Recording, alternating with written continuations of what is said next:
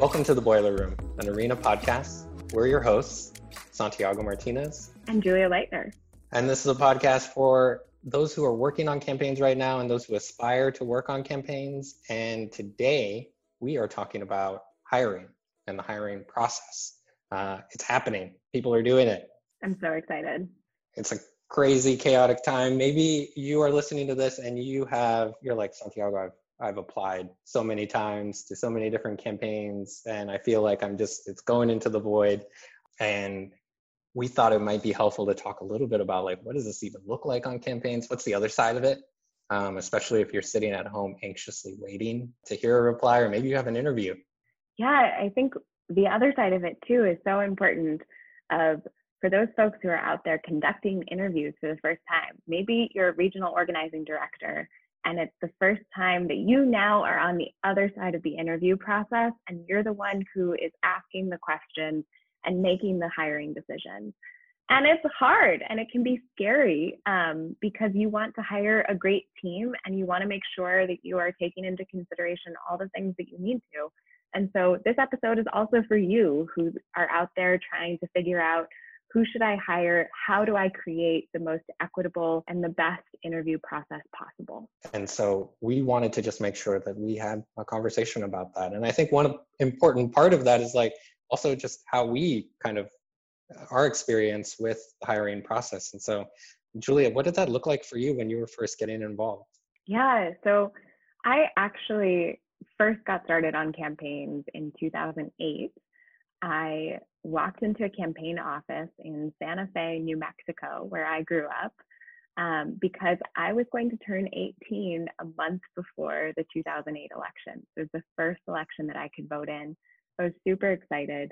And I walked in as a volunteer for the Tom Udall for Senate campaign in New Mexico. And I spent the summer and all the way through the fall as a campaign fellow on that race, volunteering because I was getting school credit for it and, helping to elect Tom Udall as a Democratic senator from the state of New Mexico.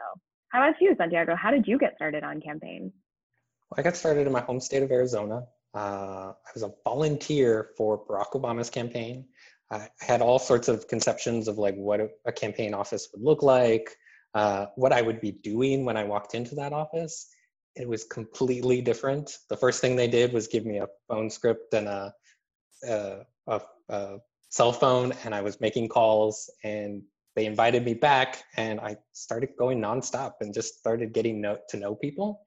That's how I ended up getting my first like campaign position, was just making relationships with people who were working on those campaigns as they started to go state to state during the primaries in 2008. I ended up in North Carolina. That was where my first like real campaign job was. I had a quick, maybe 30-minute interview and an offer was made and they were like, can you fly to Charlotte, North Carolina yesterday? And I was like not even prepared for that in my mind in terms of either going across country, much less like, I was like, oh, I'll be there in like 2 weeks sort of thing to wrap up things here.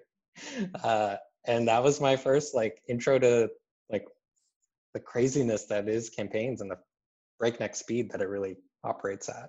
Yeah, there's so many of those times where, you get an offer on a campaign and you're asked to be there yesterday, or you're asked to be there a week from now. I know in 2016, I worked on the Clinton campaign in Ohio, and I sent my resume out into the world. I used that link on the website that was apply to be an organizer. No mention of which states it was for, no mention of sort of what the timeline or requirements really were. So I wrote a very heartfelt essay, basically, in their box and submitted my resume. And I ended up getting callbacks from 2 different states. So just want to also put it out there that if you are one of those folks who is submitting your resume into the void, so to speak, people are looking at those resumes because everywhere right now, needs really good staff. And most recently, I got to be on the other side of this hiring process as well. I was working with the Warren campaign in California, and I helped hire a lot of our organizers, I hired an amazing team of training associates for my training team in California, as well as our regional organizing directors. And so now, having been on both sides of this process, all I can say is it's challenging for both those of you who are interviewing and for those of you who are doing the interviews. But we're here today to help demystify some of the process and think about how to make this less of a headache, more enjoyable, and just like a better process with better outcomes for everyone. Yeah, and that's why I'm so glad that, one, you're here as my co-host, so that we can talk a little bit about that interview process. Like, what does an actual interview look like? You might, like Julia mentioned earlier, you might be on a campaign right now and are, kind of on the cusp of, like, you have maybe so many resumes have been submitted to you, and now you're like, oh my gosh, I have to go through all of these and try to find the right person who I needed yesterday. And one of the things we'll talk with some of our other guests about is the kind of knee-jerk reaction to go to what are the shortcuts, to not have an intentional process. And so we'll try to steer you in the right direction of not taking those shortcuts, because it's really valuable to invest the time and effort to hire the right staff, and do that. But the first thing I wanted to talk to you, Julia, about was just the actual process of interviewing people. Like, what does an effective interview process look like? What should somebody be thinking about who's doing this for the first time? Yeah, to me, a successful interview needs to be a conversation. You don't want to interrogate someone, right? This should feel like it goes both ways. You need to react to what people are saying by giving positive affirmations or feedback, but a great interview feels like a conversation. Why is that important, Santiago? Because not only are you, as the interviewer, basing your decision off of this interview, but the interviewee is also deciding whether or not they want to join your team through this interview process.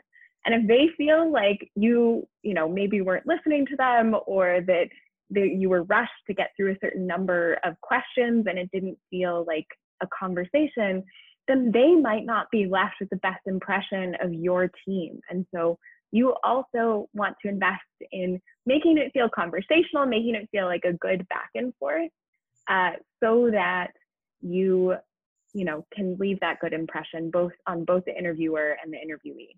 That's huge. And like, just knowing that this is like the first maybe official interaction that they're having with your campaign. And the competition is tough out there. Like, there are a lot of campaigns hiring, a lot of really great organizations hiring, and they're all looking for the same talented folks. Like, they're looking for those diamonds in the rough, people who are going to be a game changer on their campaign. And so making that appeal, I think, is huge. Yeah. The other thing I would say from that is that you want to make sure you're not asking too many questions when you are digging into this interview. So I know we're going to talk a little bit about this, but one of the things that I like to do before going into an interview is you need to be clear about, like, what are the nice to have for a certain role and what are the need to have. So I always like to give this example, like, a nice to have sometimes is a college degree. I've known so many phenomenal organizers who, didn't graduate college or so forth. So you could have a phenomenal organizer who doesn't have sort of a college degree. So thinking about what are the nice to have versus the need to have, and then basing your questions off of that, and restraining yourself from asking too many questions, right? You want to go deep rather than broad. Someone's resume should sort of give you the breadth of their experience. You want to use the interview to go deep. And so thinking about asking about your need to have, making sure you have the difference between the two things before going into this interview.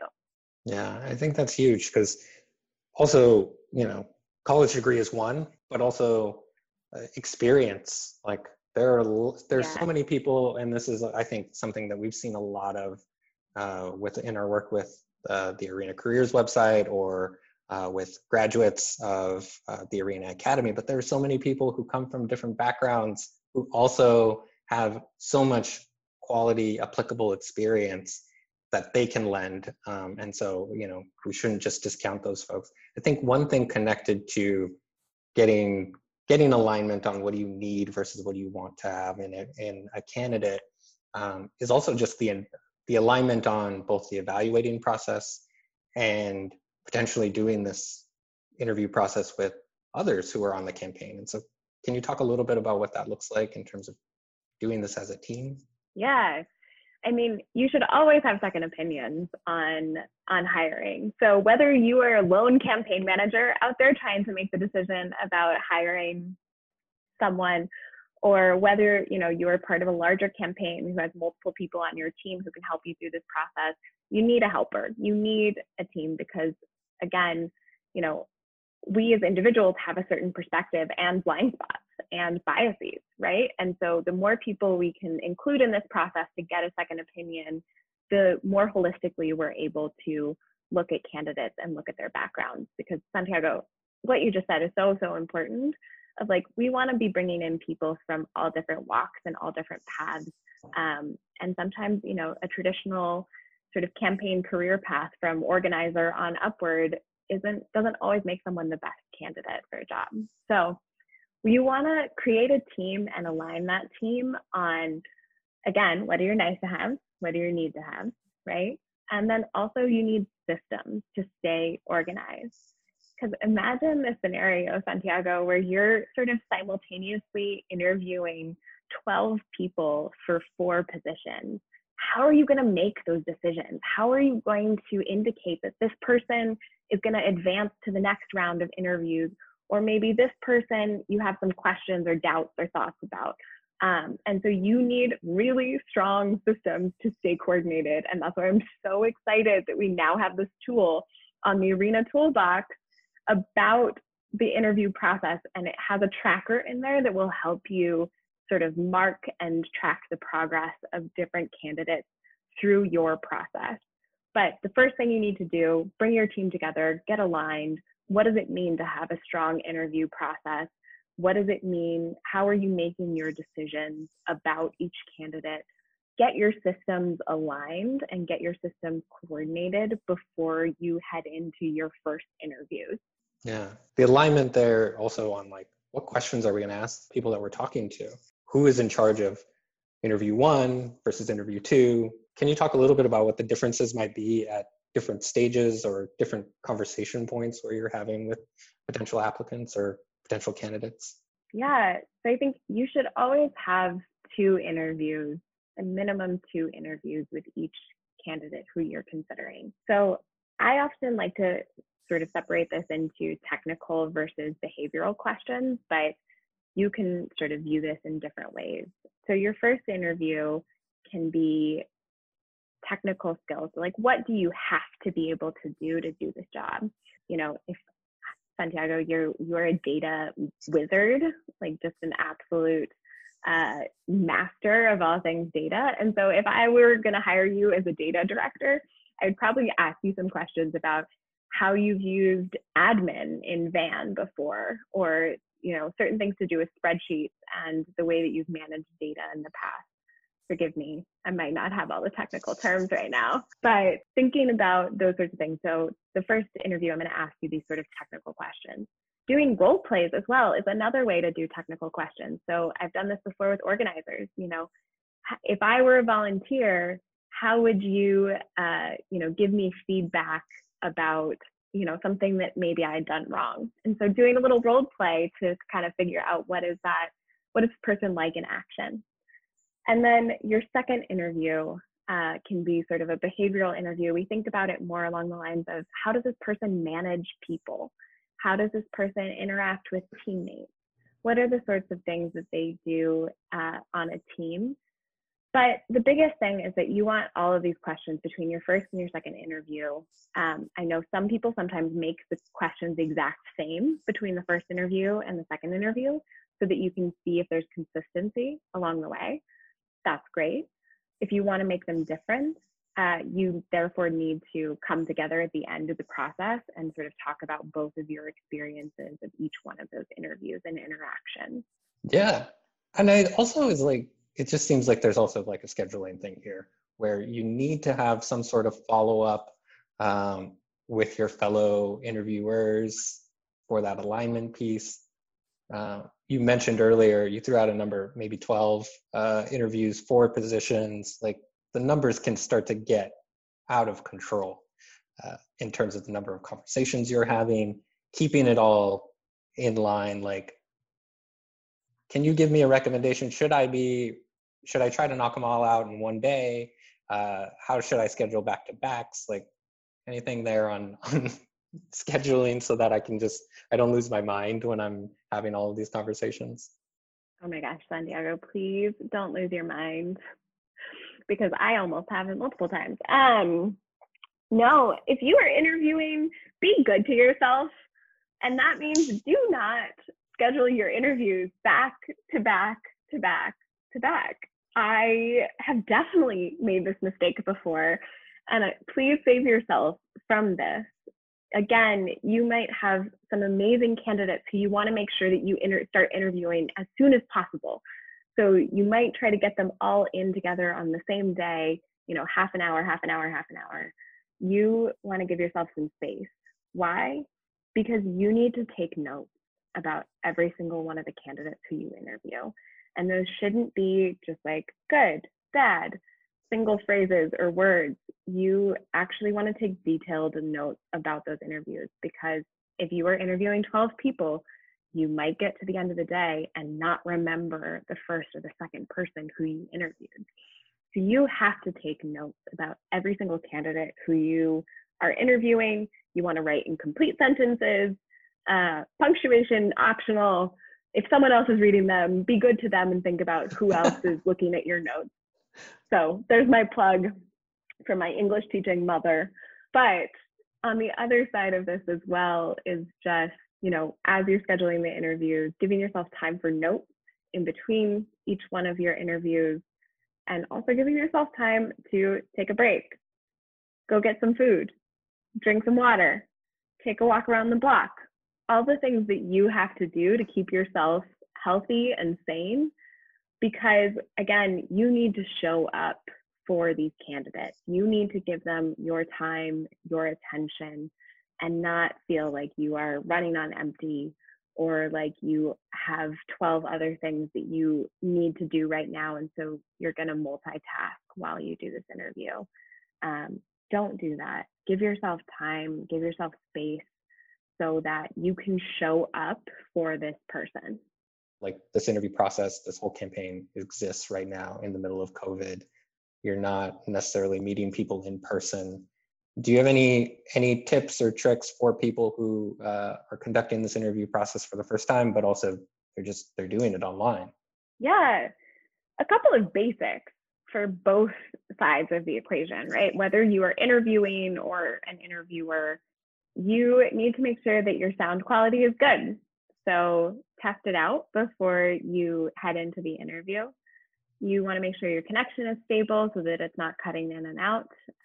One of the saddest things is when you're in the middle of a conversation and it just cuts short.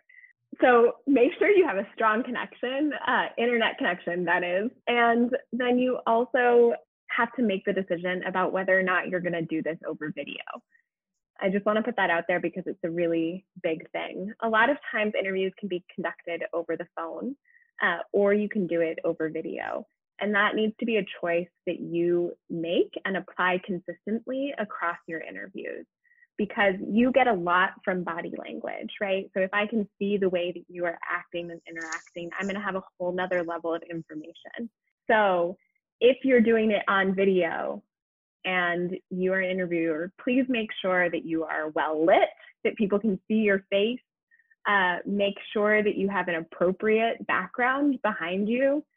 You shouldn't do this maybe on the beach, maybe not doing it in your bed, those sorts of things. So if you're doing it on video, dress appropriately. And again, apply the rules the same for everyone across the board. If you're not doing it on video, body language is still important, right? You can't see me, but I'm talking to Santiago right now and my hands are all over the place and I'm gesticulating and I'm smiling. And so your body language, the way that you are acting and interacting, comes through in your voice. We tell organizers all the time, smile while you dial. It's so true. And so even if you're doing this over the phone and you can't see the other person's face, still try to be expressive, smile, nod, make gestures. If it helps you to concentrate, walk back and forth, but do whatever it is that you can to sort of express and be expressive, even when it's over the phone. Well, thank you, Julia, for sharing your insights with us on the interview process. I think we're very lucky that we have you as a host, and you have so much good experience in this realm. So just a preview of what we'll be hearing from Julia on this podcast. And so now we're going to shift to talk to some other folks in the campaign space to hear what they have to say about the interview process. I'm so excited, Santiago. This is going to be great. For this episode of The Boiler Room, Julia and I thought it would be great to get another perspective on campaign hiring.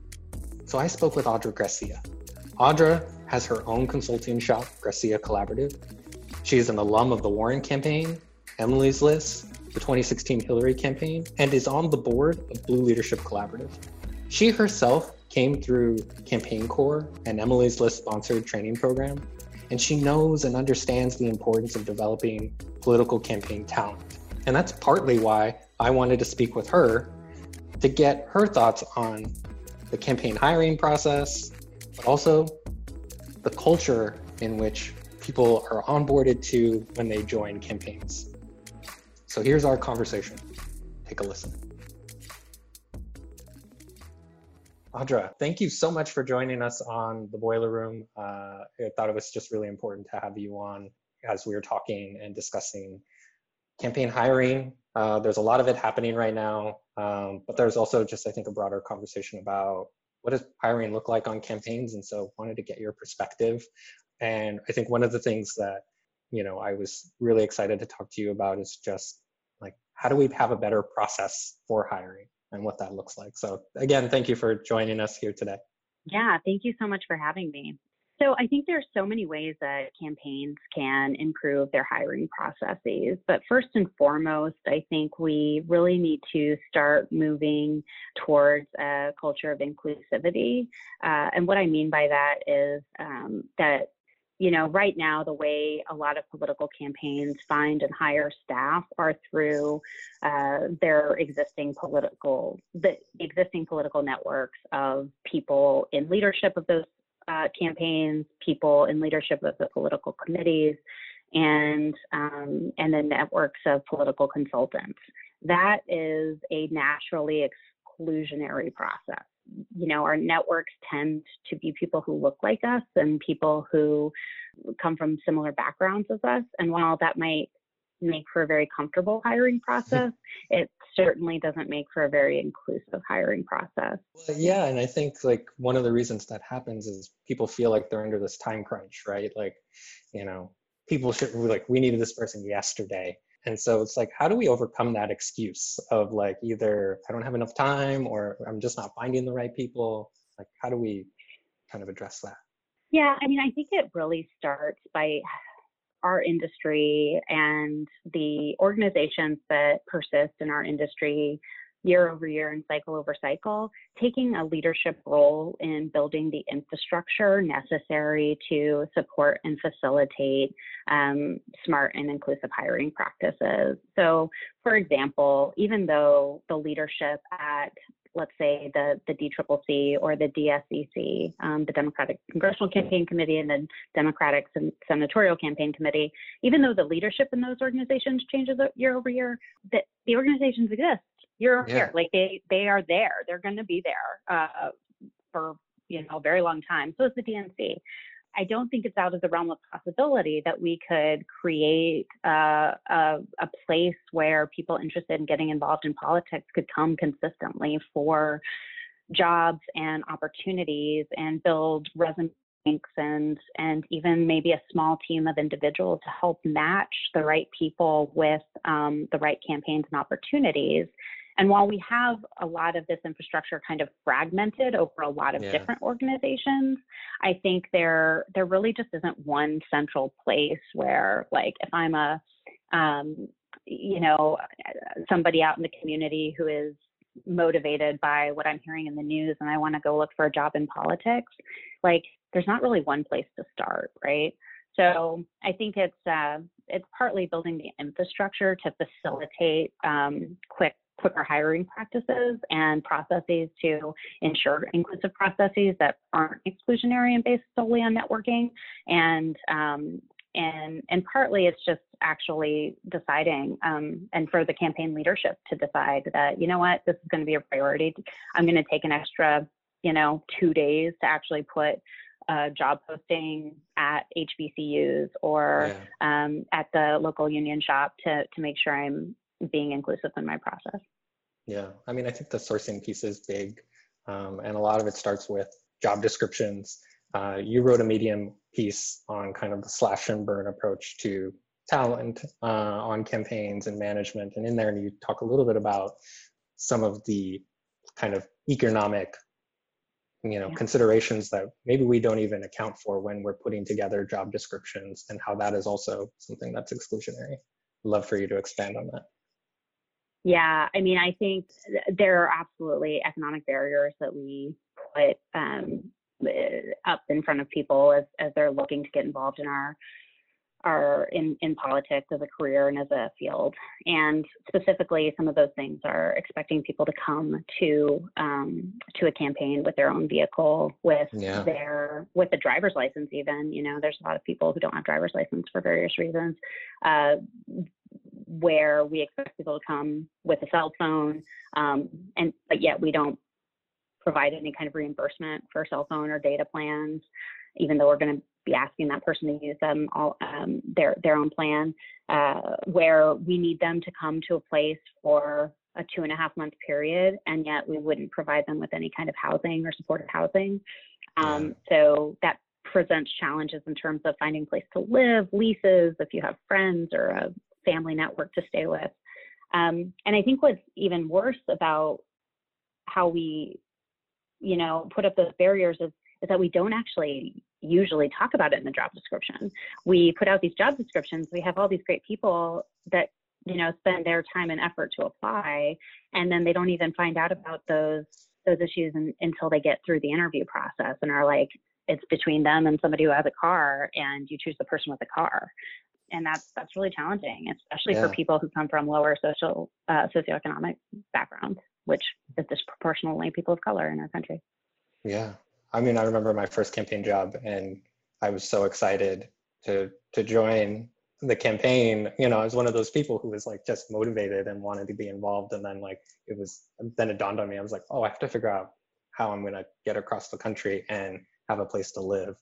And yeah, I think it's also just really sad when it comes to the decision point between two really great candidates, and that's the deciding factor. I think the other huge economic barrier that we put on campaign staff, and this is such a solvable problem, it drives me a little mad, but is that we have created a system where we really expect people to be okay with a 2, 3, 4 month unemployment period after the campaign is over. We don't have any kind of safety net. We could be spending that time training people how to do better organizing or building their skills in this business. And instead we let them, off. We put them on they're encouraged to seek unemployment and things like that. But as we know, those systems can fall short, and they're ever more strapped given the current crisis. So I think given that, we're really in a 12-month election cycle year over year, and a 24-month election cycle, cycle after cycle, we should be able to figure out ways to continue to employ people, train people, retain people. And I think that would stop a lot of loss of talent, particularly people who just really have to earn a paycheck in order to survive.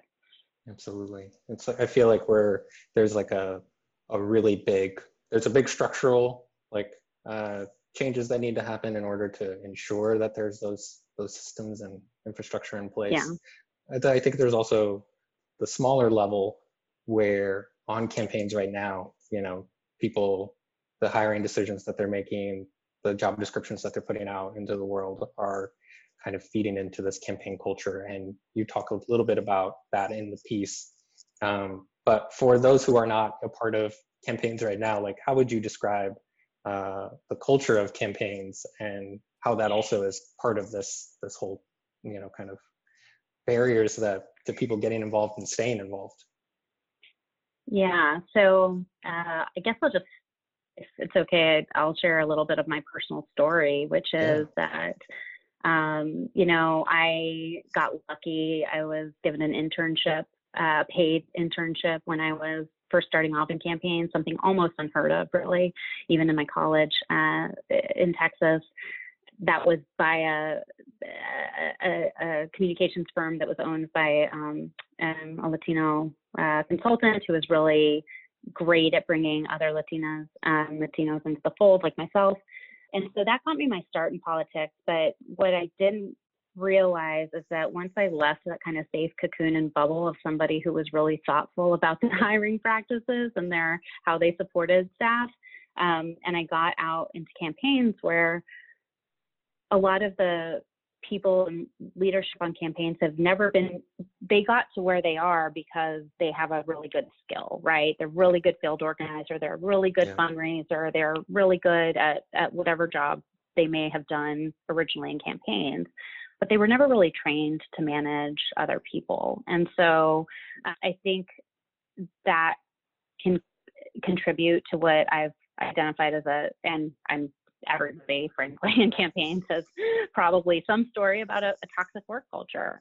For me, it was early in my career, and I just had a boss that, didn't take me seriously, didn't listen to my input, but even more important, just was like not very nice, and demeaning, and it caused a lot of, it's like being bullied in school, that can come with a long time trauma. And it caused me to leave the business for 6 years. I think that is the consequence. By every measure, by every metric, by every sort of, if you were looking at a performance review of how I had done my work up until that point, I had very high marks, right? Like all of my bosses thought I was a very good campaign operative. But I didn't want to be one anymore because I felt kind of like beaten down by the system. And that's what happens. We lose good, strong talent to private sector or nonprofit sectors because, people who are really good at their jobs want to be recognized for being good at their jobs, and they don't want to be treated poorly. And so as a consequence, I think we lose campaigns because we don't have as much talented staff as we should in leadership positions because they go away, recognizing the toxic culture. Yeah. And you talk in the piece about the training aspect for managers and creating better managers so that, we have better outcomes and people stay in. I think you also just mentioned something in terms of like how people get recognized, and some people aren't always fit for a manager role, but like, how can we do both? And like, what does a culture of training for managers, like, what does that look like on campaigns? How can that be better?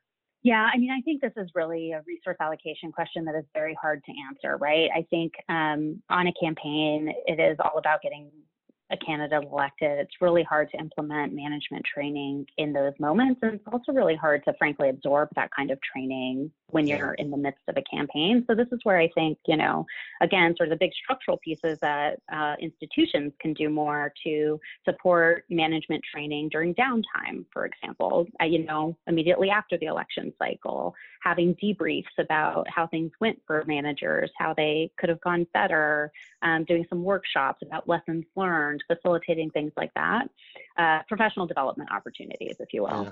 In immediate post-campaign world. But I think also from a more individual level, if you are a manager in this business, I would just beg that people, when you are managing other people, just take your role seriously. Like that is a job, managing other people. And just like we would go through a fundraising training to, be better fundraisers, or field training to be better field directors, you want to actually think about your own management skills. And there are so many good resources. There's podcasts out there. There's, my favorite management philosophy book is Radical Candor. And while it is mostly applied to like the tech sector. I think it has management principles. It's by Kim Scott. It has management principles that really apply across industries. But there's a million management and leadership books out there that somebody could read or listen, in their Audible or whatever as they're going about their busy day to take even little bits and nuggets that can help them improve their jobs as managers. And then the only other thing I'll say about the individual level is that I think, politics actually encourages, I have an old friend who used to say you have to have an ego to be in politics. And I think that is true. I would implore managers to try and remove their ego a little bit and be open to upward feedback and actually solicit that upward feedback, because the only way you're going to ever get better at your job is if you understand what you can do better. And the only way as a manager you'll get that feedback is if you actually ask the people below you who you are managing. And even just like looking outside of campaigns for resources, advice on management, I think is a big thing, and also connects back to, I think, something we were talking about earlier in terms of the exclusivity of, our hiring processes. Oftentimes we're excluding people without campaign backgrounds. And there's so much that we could learn from that. And so I know that's something you and I have discussed previously, but, I think it's important that there's lessons to learn on the management side, but then also like when we're bringing people in, there's so many people who are motivated in this moment to be a part of this. Yeah, absolutely. I mean, as we say, campaigns really aren't rocket science. All of the skills can be taught and learned. And so thinking when you are hiring new talent to think a little bit, for cliche phrase, outside of the box of saying, okay, what does this person bring to the table? Even if they're not, the most experienced fundraiser or field operative, have they managed people before? Can they offer a different perspective? Can they teach us how to organize in the communities we care so much about organizing in from a different perspective? I think that's a really important consideration that we need to take into account moving forward. Yeah, and I think something Julia, my co-host, talks a little bit about is like that also informs your training as you're onboarding people. It's like, it doesn't stop. People aren't going to come in with all the skills. And so exactly. I wanted to close with one final thing, and you kind of touched on it, but just one piece of advice for somebody who is new to a managerial role in this campaign cycle. It dawns on me that people who might be listening to this are in the role for the first time, and maybe they're feeling self-conscious about it. But from your perspective, what's some advice that you can give? Yeah, absolutely. I would say two things. Number one is please don't be afraid to ask for help. The people who will respond to that request are good people in this space. Your consultant should be your mentors. Please don't be afraid to ask for help when you need it, and particularly advice about managing challenges you might be having. And number two, I would say, kind of harkens back to what I said about asking for upward feedback, is make the time and space for both providing feedback to the people you're managing, but also allowing those you're managing to provide feedback to you. If you are open-minded to their feedback and you can take that in a constructive way, I just promise you it'll be worth the effort and worth the time. I mean, the level of productivity that those folks will be able to, execute the plan on because they feel invested and bought in and listened to is just going to pay off in, orders of magnitude if they feel really heard and listened to on your campaign. So would encourage you to really make that space in your one-on-ones with your staff. That's great. I think the investment piece of that is so huge, because we can feel like we're so strapped for time. And we'd be like, okay, we don't need to do a one-on-one this week or something, like that. And it's right. Like, that investment is huge and actually does make things run smoother. I just knocked over my drink. But it can make a huge difference. And so really, I think that's really great advice, and want to thank you for speaking with me, for sharing your expertise. Also, thank you for writing the piece.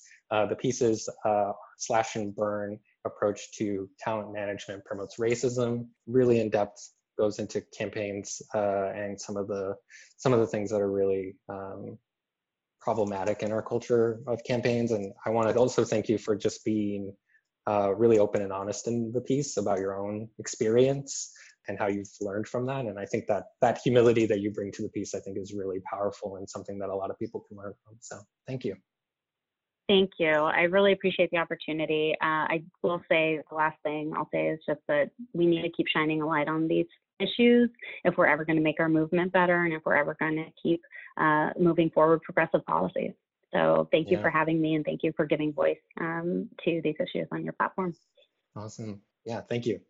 And that does it for this episode of The Boiler Room, an arena podcast. On behalf of my co-host, Julia Leitner, I'm Santiago Martinez. Thank you for listening.